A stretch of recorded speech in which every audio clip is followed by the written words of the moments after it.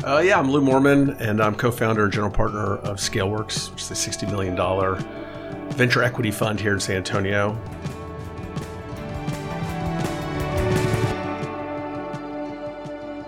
You're listening to Action Path, hosted by Steve Cunningham.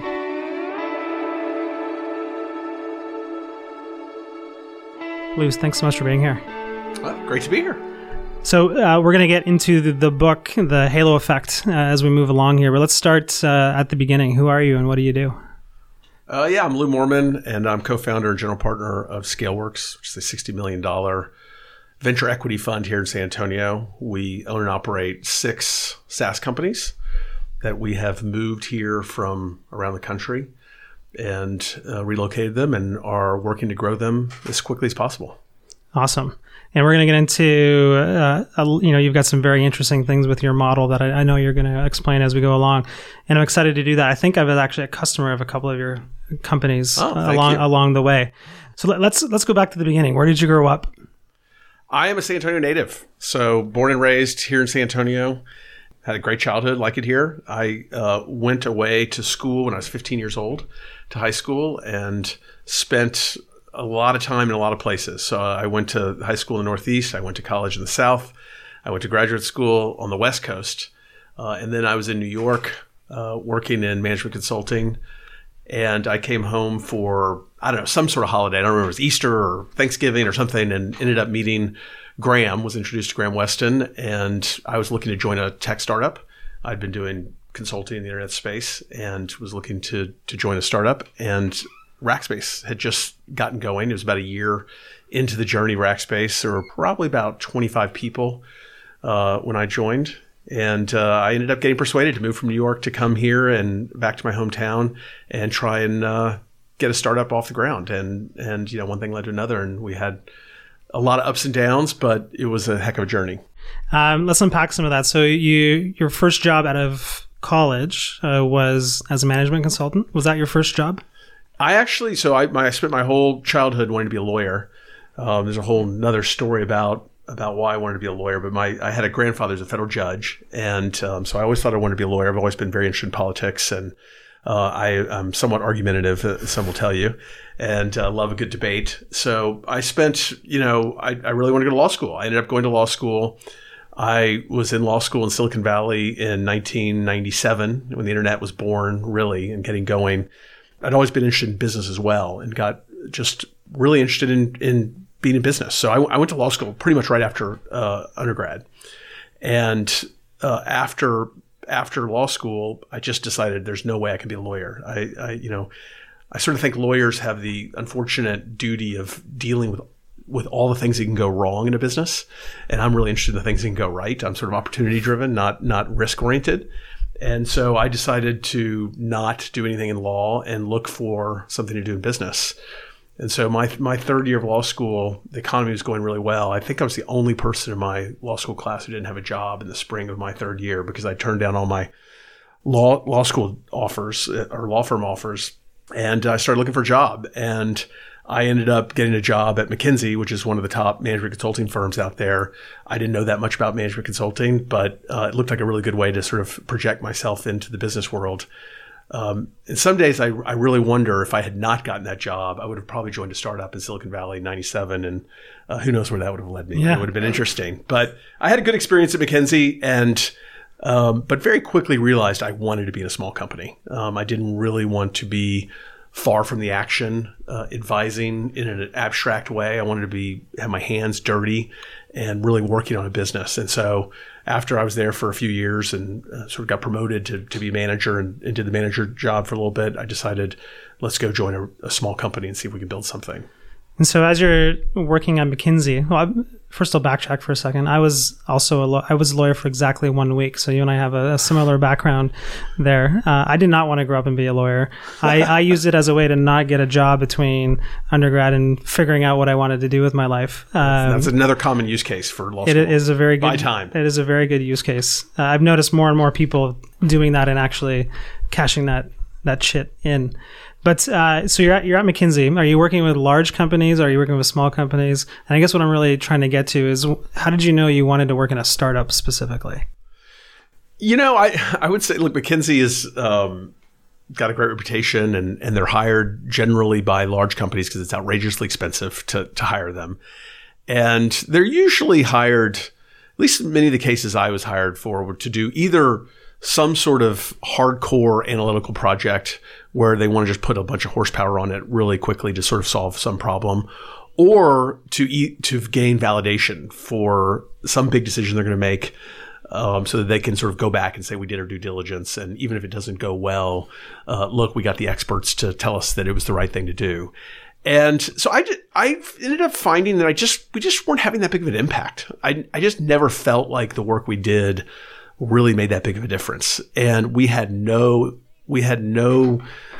decision rights in terms of whether something was going to actually get executed or actually get done. And our work product was a PowerPoint deck. And so this is what McKinsey consultants produce, is PowerPoint decks. And they hope that it influences someone and persuades someone.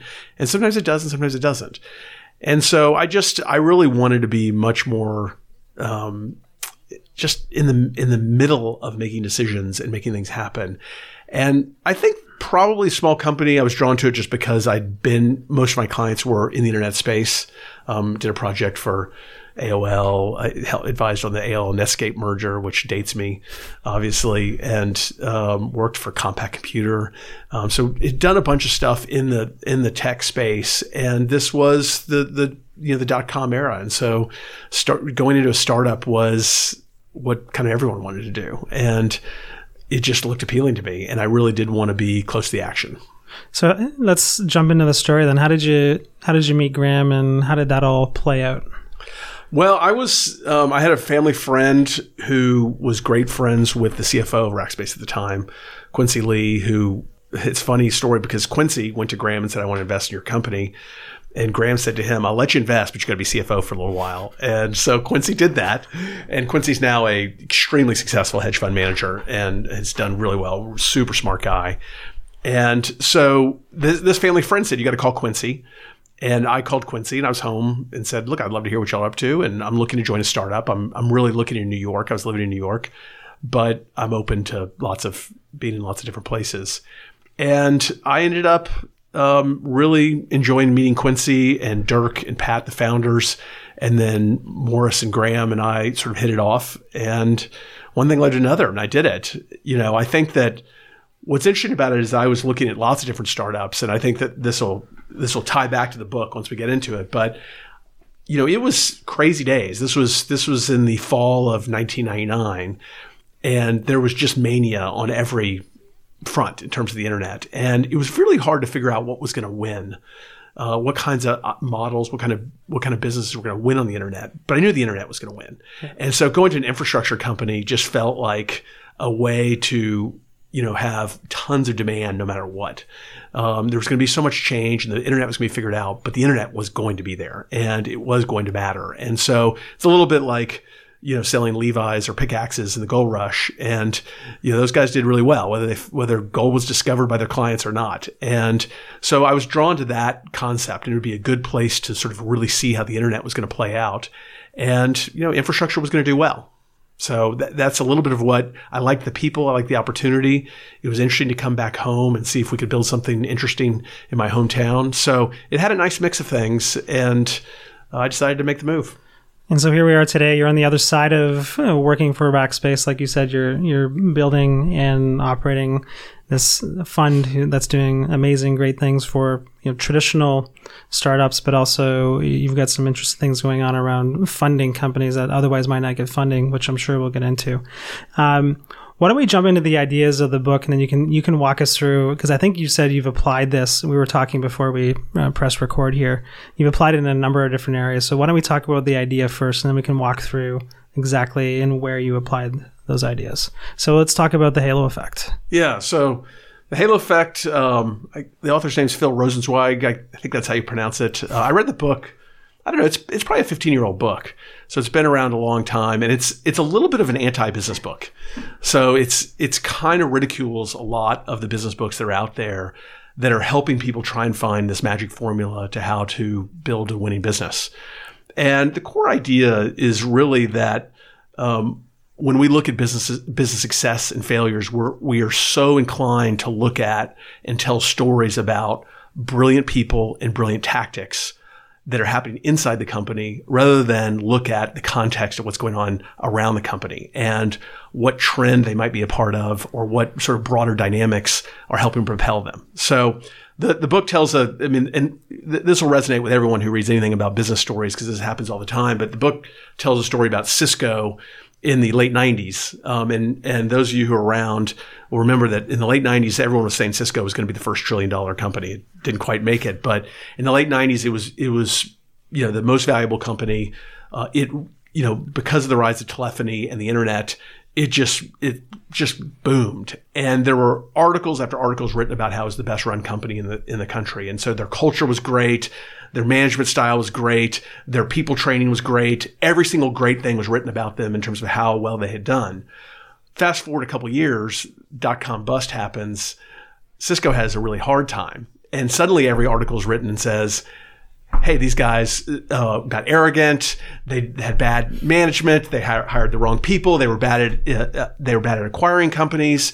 And all of this is really looking back and trying to come up with a story about what really happened. And the truth of the matter is that Cisco had a great product at the right time in sort of the market dynamic, and then the reverse happened. And it doesn't mean that within that sort of halo, which they existed, both good and bad, there couldn't have been better or worse performance, but the halo itself was the driving factor, not all these little elements that were happening inside a company. So I think that this is just one of those things where it is he goes through also two very famous business books, In Search of Excellence and Good to Great, which are two of the great business books of all time. In the 80s, In Search of Excellence was sort of what every management guru, talked about, In Search of Excellence, and then Good to Great.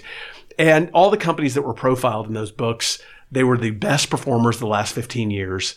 And those authors went in and they sort of projected their own stories on top of them in terms of what happened. But if you look at those companies in the 15 years after the books were written, they underperformed the market and their peers. And so was there something there or not? It's just hard to say. I think that it's one of the things that's really taught me to sort of try and find places where it's easy to succeed, where you have tailwinds rather than hard to succeed, is that it's somewhat humbling in terms of I realize that a lot of the successes I've been a part of is because I've been in a good context. I've been in an infrastructure company when the internet was booming. That is a good place to be. And we picked a very compelling difference, fanatical support, that really resonated with our customers. And by the way, it made leading and managing that company very easy because all the employees knew exactly what mattered and the customers really cared about it. And so I think we were part of two very impactful halos that made us look very good. And by the way, when Amazon came along and the hosting world changed and AWS was a radically more compelling product than traditional hosting, and all the halos that we were part of started to become weaker, it got harder for us. And, you could say, well, we missed it or we didn't adjust fast enough. And probably some of those things are true. But the halo of Amazon was so powerful and very, very difficult to adjust to. And so I think that it's one of those things where it's just sort of saying, make sure you're finding, situations where you can succeed, where your talents can succeed. Warren Buffett has a quote where he says that a manager with a great reputation meets a bad business model, the business model will win. The reputation won't. And this is just true. This is just absolutely true. And so, it doesn't mean that people don't matter. It doesn't mean that having talent doesn't matter. But I think it's really about how can you go out and make sure you're part of halos where it's easy to succeed. It reminds me a lot of a hockey quote about Wayne Gretzky. And he would say, I skate to where the puck is going to be, not where it is. Yeah. And it seems like if you look at those books that are talking about, like you said, imposing their story on something that may or may not be true, no way to prove whether or not it was the leader or, level 5 leadership or whatever concept it was. But what you can easily figure out is what dynamics were going on in the market. And if there's 100% of the value, maybe I'll ask you the question, like what percentage of it is the halo and what percentage of it is, obviously some of it has to do with people and leadership, but how much of it is being at the right place at the right time? Every situation is different, of course, but I tend to think that halos are a lot more powerful than we think. A lot more powerful than you think. I mean, look, I'll give you a modern day example. Is think of the Facebook executives.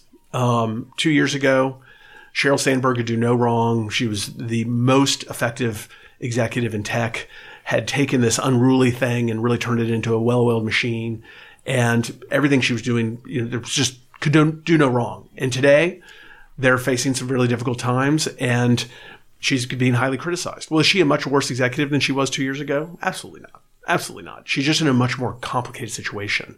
And she was in a much easier situation before, which is that she had 1 billion users and they started to monetize it. And I'm not saying anyone could do it, but it was a much easier situation than a lot of other tech executives had at the time. So I think that, one of the things about Halo, the whole concept of halo effects, it's how we take a general impression and we will sort of impose lots of specific insights about them. And so he also gives examples about politicians, for example. So, George W. Bush was not very popular before 9/11.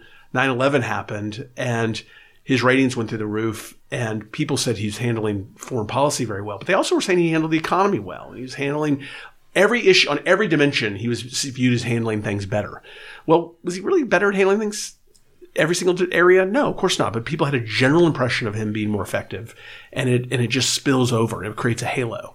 And this is just one of our human blindness and weaknesses and biases that we sort of tend to create a general impression of things, and we impute positive things to all of them. I mean, think about when you interview someone who's from Harvard.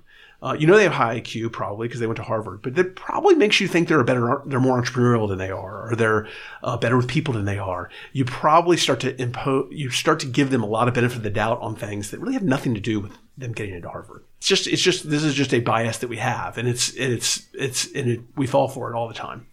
And so, as somebody who's now on the other side, you've seen the light. You know about this bias. What do we do about it? And maybe it's talk about the context of Rackspace was doing really well. All of a sudden, Amazon comes in, and that halo is maybe, I don't know what the right analogy is, lifted from Rackspace and put on Amazon. What do you do using that knowledge? Well, I mean, I think I'm obsessed with strategy, and strategy is really about what companies do different than their competitors. And I think that the halo effect, really one of the biggest implications of it, is that how do you figure out a strategy where life gets easy? If Rackspace had decided to be the cheapest hoster, that is not a great halo. That's making life very hard for yourself. And I think that sort of the fact that we had spent a lot of time to figure out what is a compelling attribute that customers really care about and they're willing to pay for, and then we really executed well and organized the entire company around it, it made life easy. And so I think it's about sort of how do you create inside your company sort of an obsession with figuring out how to create tailwinds behind your business. And I think that this is where strategic choice just makes an incredible difference, is that how do you go figure out differentiation for your business in a powerful way? And if you have one that is not working, spend a lot of time trying to figure out one. Yeah, obviously a very compelling idea. Yeah. For obviously when you're in a big company trying to figure that out, you can't outcompete Amazon on price, because their whole strategy is we're going to put you out of business if you try to do that. I just think it ends up being one of those things where I think people think if we work harder or out execute people, or we hire the smartest people, that we'll go win. And those are all nice things to have, and they will make doing things easier. But the most important thing is, do you have the right ideas? Are you operating in a world where the ideas will actually work? Will the ideas actually work? I mean, that's just the hard thing to figure out. I mean, I think about Pandora versus Spotify.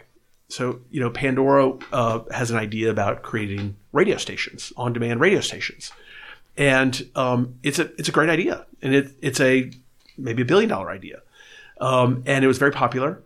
But Spotify had the idea of unlimited music, all the unlimited music you could possibly want from every artist all the time. And yes, it was double the price, but it was 5 times the value to the customer. And it ended up being a $50 billion idea. And I'm not convinced that, are the people inside Spotify smarter? Do they have a better culture? Do they do better performance reviews? I don't know. Maybe. I'm sure that if we did a study or wrote an article about them, we would go find that they do a lot of those things really well. But I will tell you that I think that their idea was just better. And if they have good people, it allows those good people to do even better things. And so I think ideas really matter. And it's not that people don't. And you want to create a culture where good ideas are allowed to flourish and are listened to, and people are willing to adjust, because good ideas only last so long. I think fanatical support only lasted so long in terms of as being a dominant idea. And you have to be open to change, and you have to be flexible, and you have to be listening to customers and employees. But I think it's a matter of, do you have an organization that is really open to finding the best ideas? That was one of the things I was thinking about as you were talking. Like there's a time element to this. Like the idea has to be the right idea for the right time and place. And eventually that idea is going to be performed by some other idea. So then you need a new idea. You do. And so how do you create that culture where, first of all, you realize which idea has the best chance of winning, to creating those tailwinds? And then how do you know when it's time to change the idea? And then what do you do? Yeah, I mean, these is another theme of the book, which is that there is no formula to this stuff. I mean, I think that companies generally know when their competitiveness is waning, and they can feel it. And I'll tell you, I think that one of the things I will give us credit at Rackspace, I think that we were scared of Amazon from day one, and we could see the power of it. And were our choices on how to respond to it good enough? Obviously not.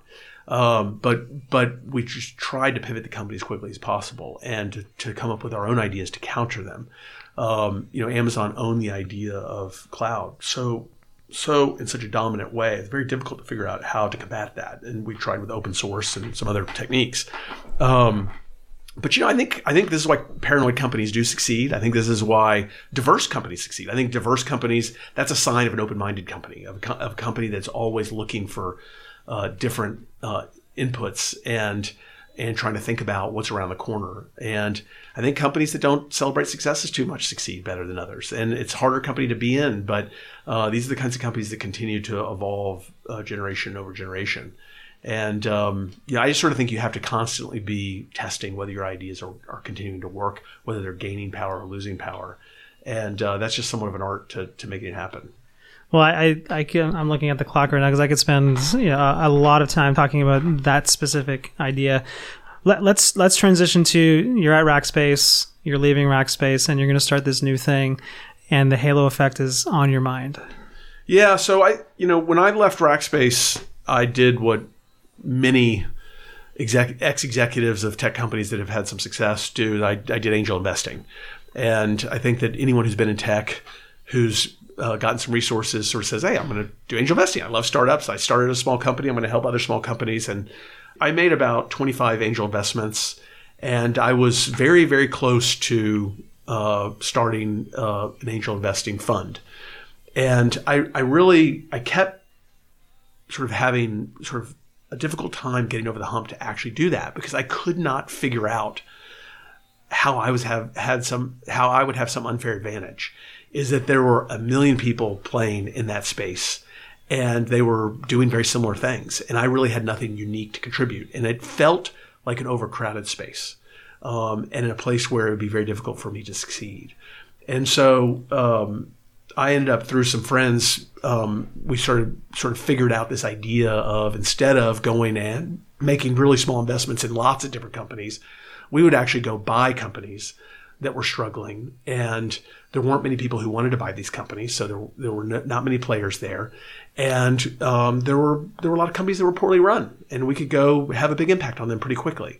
And once we experimented with this idea and we saw some success with it, it was so clear to me that there was a halo there, that it was an inefficient space where there weren't many players, where we could actually have a big impact, and we could not only have fun and play to our strengths and the skills we had, but we could be successful.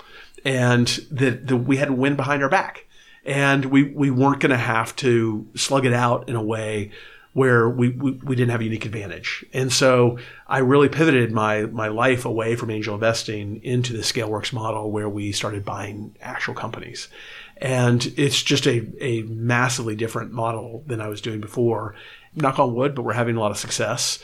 We're probably going to do our second fund here this year, and the companies are doing really well. And, it's been a great way for me to invest my money, and I'm having a lot of fun and playing to my strengths. So I actually really I was really nervous about avoiding a negative halo and a place where I couldn't create easy advantage. I'm just not that good. I want to play in places where it's easy, not where it's hard. Yeah. So. It's a really fascinating idea, and I'm having trouble articulating kind of what's going on in my head, but it's what you're describing is the opposite of almost what everybody else says. Work harder, tons of experimentation, and it seems like you're saying, like, start first above all of that and figure out where, like you said, there's not a lot of players, but there's a potentially big market or a lucrative market, and that seems to be the most important thing. Yeah. Well, if you don't want to slug it out for a living. Yeah. Well, all value is created by doing things that others don't. I mean, this is a little bit of what the problem is of reading business books, which is that everyone's reading the same business books, trying to do the same things. And, to me, the question is, where do you go find things that other people are not doing? This is where value is created, and you got to go find those places. And you want to go find those places where there's natural reasons for you to potentially succeed. And I just sort of think that what I like about the halo effect is it basically just sort of says, don't think your brilliance alone is enough. You need to go find tailwinds where you have the dynamics of the market and your competitors that give you some advantage to start with. It just makes life much easier. And we've all been in businesses where things are going our way, and it's part of it is because people are executing well, but a lot of it is because the market dynamics are playing your way. And if you don't have that, and every single thing you're doing is a grind and very difficult, I think you got to go try and find a different halo. I'm really trying hard to resist the urge to ask you to tell me exactly how you did it, because that's where my head goes. What, as you're deciding to start ScaleWorks, you've already got a few experiences with the halo behind you. You've decided you're going to join an infrastructure company because the internet's going to win. You realize there's a competitor that might crush you if you kept going along that path, and you decided, okay, we're going to get some tailwinds in this other area, a niche maybe. So you've done it a few times. What's going on in your head as you're starting ScaleWorks? Obviously, you saw some patterns and were trying to apply it. What specifically, or maybe what kind of questions were you asking yourself? Well, I think you're just always looking for unfair advantage. I remember very well how we sort of stumbled into fanatical support. Fanatical support really, the story's been told probably many times, but it was really stumbled into by accident. The support operation of Rackspace was an afterthought. It really was viewed as a technology business first. And it got so bad that Graham and Morris went and hired David Bryce, who, he was going to run support. So he was going to make it the best possible. And customers really responded to it. And I'll never forget when my first 6 months, we had a little survey that we'd send out all the new customers. And the first question was, why did you choose Rackspace? And 4 months into it, just customer support kept coming up. Customer support. People were choosing us because of customer support. And we just were listening to this, and we were good at it, and we had a way to get better at it, and the demand for customer support was growing. But when we went and talked to analysts, Gartner and Forrester and the people who wrote the reports about what mattered in hosting, and we told them support mattered, they just thought we were crazy. They absolutely thought we were crazy. And I think sort of some of this stuff just requires courage to say, well, you might not think it's right, but I'll tell you what, customers will love it, and we can be different at it, and we can own it, and it's an idea that we can own. And so, I think that I'm just sort of constantly looking for what ideas work. I just like ideas that work. They make things so much easier. And when things are really hard, you obviously don't have an idea that's working.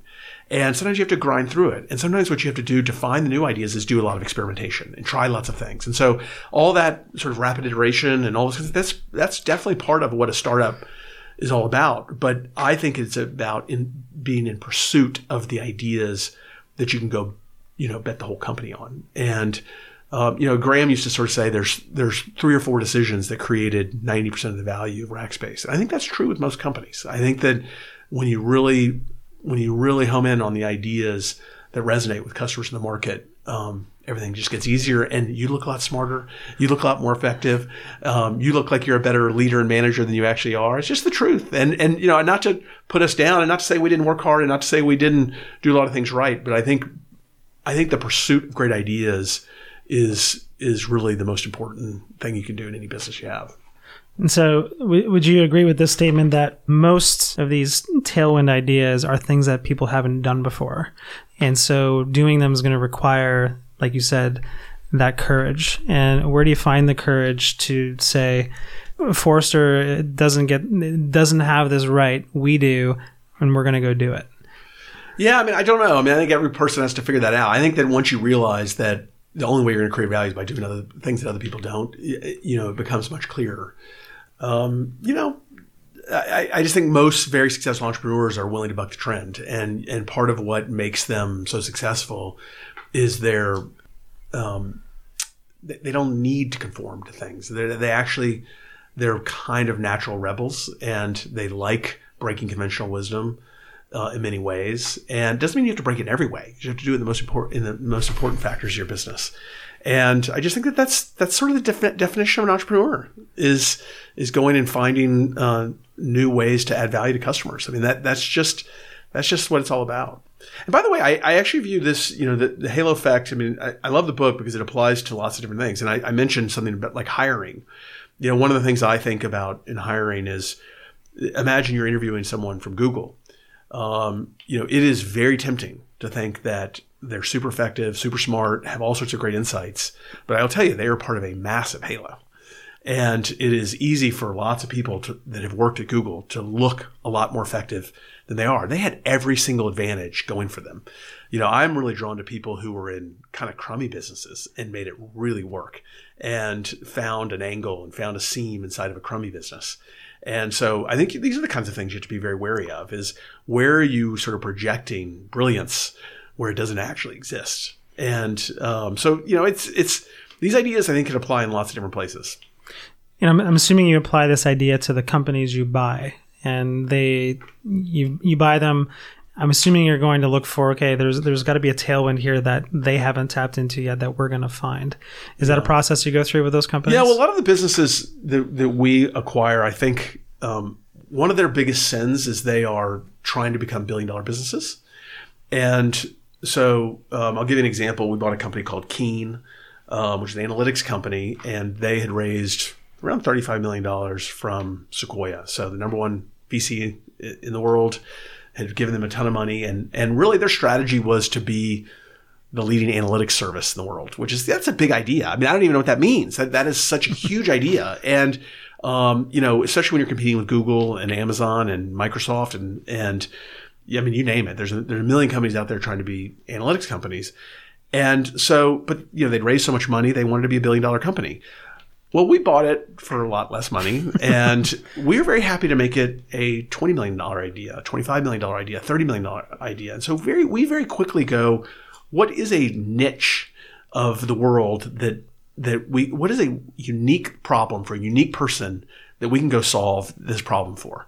And we had the freedom to say, let's go own one little sliver of the market and dominate it. And that's what we go looking for. So for almost every one of our businesses, we call it category design, is to figure out what little category we're going to go own, either a use case or a customer segment or whatever it might be, and go own it. Because there's nothing like being number one for a certain customer use case.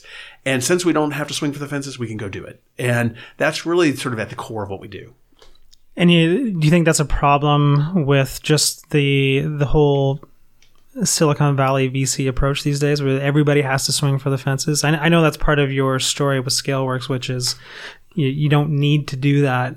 But to what extent is that story of Keen raising $35 million, trying to be $1 billion company, cause problems for entrepreneurs? Well, I think all the time. We hear about the winning stories, but there's a lot of Keens out there that really should have never needed that much money. They never should have raised that money. And the founders could have done really nicely if they kept it small and stayed focused on the customers that they had and really sort of honed into a use case. Now, look, the big companies, it's worth doing. I'm generally believe that all these companies are raising way too much capital and it's getting them very unfocused. And I've seen it time and time again. Look, I think there's a couple times where I think you need to raise a ton of capital. One is if you have a super R&D heavy project like electric cars or finding a cure for cancer. I mean, this requires lots of capital. Or if you want to go build a big consumer brand. Building consumer brands is very expensive. But if you're doing a B2B service like all the ones we do, I think finding a great use case and going to market to that unique sliver of customers, and then over time you can always expand it, is really the way to go, and it's not very expensive. It seems to me like the common thread throughout all of these stories is find value for the customer. Don't listen to anybody else. When you find a space where you can provide that value, go and dominate that space, as long as it's big enough to make a business out of it. But there's a lot of those slivers out there that are untapped. Does that sound about right? I think that's right. I mean, I just think it's also, I at the core, just the big ideas of the business to the customer really matter. I mean, how many times have you been around a company or in a company where they go, if we just could hire this genius VP of marketing, everything's going to be okay. And usually that doesn't turn out to be the thing that turns the company around. And if the genius VP of marketing helps y'all come up with new ideas, that it is true. But just getting someone to execute better on an idea that the market doesn't care about just doesn't work. And you can build a great culture, but if you've got a product that doesn't matter to someone or doesn't resonate with them, it just won't matter. And your culture will be bad pretty quickly. By the way, is that this is a little bit of the story of the book, which is that when a company's succeeding, everything looks good. Everything looks good. But so many companies that are succeeding have different management styles, different kinds of CEOs. They have different executive structures. They have different performance review structures. They have different everything. There's lots of ways to succeed inside a business, but it starts with these ideas. What surprised you the most about this entire process of using that idea to essentially make most of the big decisions in your business career? I think what surprised me is that it's not something people want to spend time on. It's so much easier to spend time on returning that customer call or doing that stand up to see if we're going to hit our code release or talking about features or changing this web page. It is so much easier to do the work of a business than to do the thinking of a business. And so, and it's very hard to come up with these ideas. It's a very messy, slow process where you'd have long meetings talking about it. And at the end of the meeting, after 3 or 4 hours of talking, you've really actually made no decisions and had no progress. And you say, let's do it again tomorrow, or let's do it again next week, and let's let it all soak in. And I think that people, high achieving people in particular, are not inclined to do that kind of work. They want to go do the tactical stuff, return your email, respond to sort of tickets, do the work of the business. And so I think that this is why it's hard. And this is why people don't get there, is because you're not inclined to do this kind of work or make time for it. And it feels unproductive. Where do you find more people? So I imagine you would think that there should be more of these people around in general, and especially inside of businesses. How do you identify someone like that? How do you know the difference between someone who's just going to go grind away on a bad idea versus somebody who's going to do that kind of work? Yeah, well, I mean, for inside our companies, I think that Ed and I, as partners, and we're sort of the board of every company. I mean, it's one of our principles is that we will do category design. I mean, we think there's riches and niches, and we really want to go figure out the strategy of the business. And it's one of the main things we want to do with the CEOs. And so they all generally want help on it. And they're used to spending time on it, and they devote spending time to it, and they generally get engaged to do it. But they also appreciate the help because they realize that they probably wouldn't do it. They have so many demands. I mean, I think this is part of the beauty of us being able to sit outside the day-to-day of the business, is that we don't have to deal with the grind of all the different elements that are happening, all the employee issues and all the customer issues and all the stuff that comes at you all day long in a business. Is that we can sort of say, look, we want to go off-site for a half day and talk about the ideas of the business and what category can we own and what unique value can we bring to the customer. And we just force it to happen. And everyone kind of knows they should do it, but they almost need a coach or a forcing mechanism to do it. I really think they do. And so I think it's a little bit of companies just have to sort of decide they're going to do it. It's a little bit, I think, is a good use of consultants is you can hire a consultant to come help you with this and run the process because it forces you to do it. You pay a consultant to do it. It's a little bit like why we hire personal trainers. I mean, we're paying someone $50 an hour to tell us to do push-ups. We know we need to do push-ups. I mean, like, why do we have to pay someone to tell us to do push-ups? And I think doing strategic work around getting the big ideas of the company is very similar to that. It's, you need to do it. You just don't get around to it. So you have to sort of force yourself.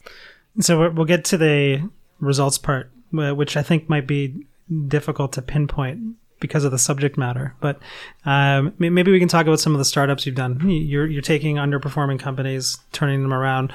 How much value do you attribute to this idea of finding the value for the customer in a niche and producing a halo? Can you give us an example of one of those? Yeah, sure. I mean, I would say we acquired a business called Assembla. It was one of our first companies we acquired, and it was a code repo and project management company. And it had been flat for 3 years. It was an 8 or 9 year old company. And it was really kind of the 8th place player in a very crowded space of code and repo players and highly undifferentiated. And, we spent a bunch of time trying to figure out what could it be great at and why could it really matter? We really we turned it into what we called enterprise cloud version control. So we got very focused on the version control components of it, project management. There's lots of different winners in project management. And we focused on helping enterprises with super secure code repositories. And this was an area where there really wasn't someone really focused on it. There was GitHub, who was very much of a open source kind of project-based, lots of collaboration, sort of the antithesis of security. And, we went to market with it and we rebranded the entire company and we ended up getting really good traction with it. We ended up selling the company. It drew the interest of an acquirer. And it ended up being sort of a very unique sliver of the market that we could actually go own. And again, it was not going to be $1 billion idea, but it was going to be plenty big for us. And it was going to be something that we could go target very particular customers and create organic growth. Lou, this has been a fascinating discussion. I wish we could do this for another 2 hours. Yeah, me too. It's fun. It is, and maybe we'll have you on in season 2 again. There's other books. There are other books, but not as many as you would like. That's right. We'll have to go find another one that is the anti-business book. There you go. If people want to find out more about who you are and what you do, where should they go? Go to LouMoorman.com. I've got a little blog there that is usually not really about business, or you can find me on Twitter at Lou Moorman. And then, of course, you can check us out at ScaleWorks. So all the information about the fund and the business we're building are at scaleworks.com. Thanks so much, Lou. Okay, take care. Action Path is a production of Geekdom Media in association with Game Day Media Enterprises. Executive producers are Lorenzo Gomez III, John Garcia, Jason Barrera, and Michael Largent. If you want access to summaries and takeaways from hundreds of business books, check out Steve's company, Read It For Me, at readit4.me. That's readit4.me.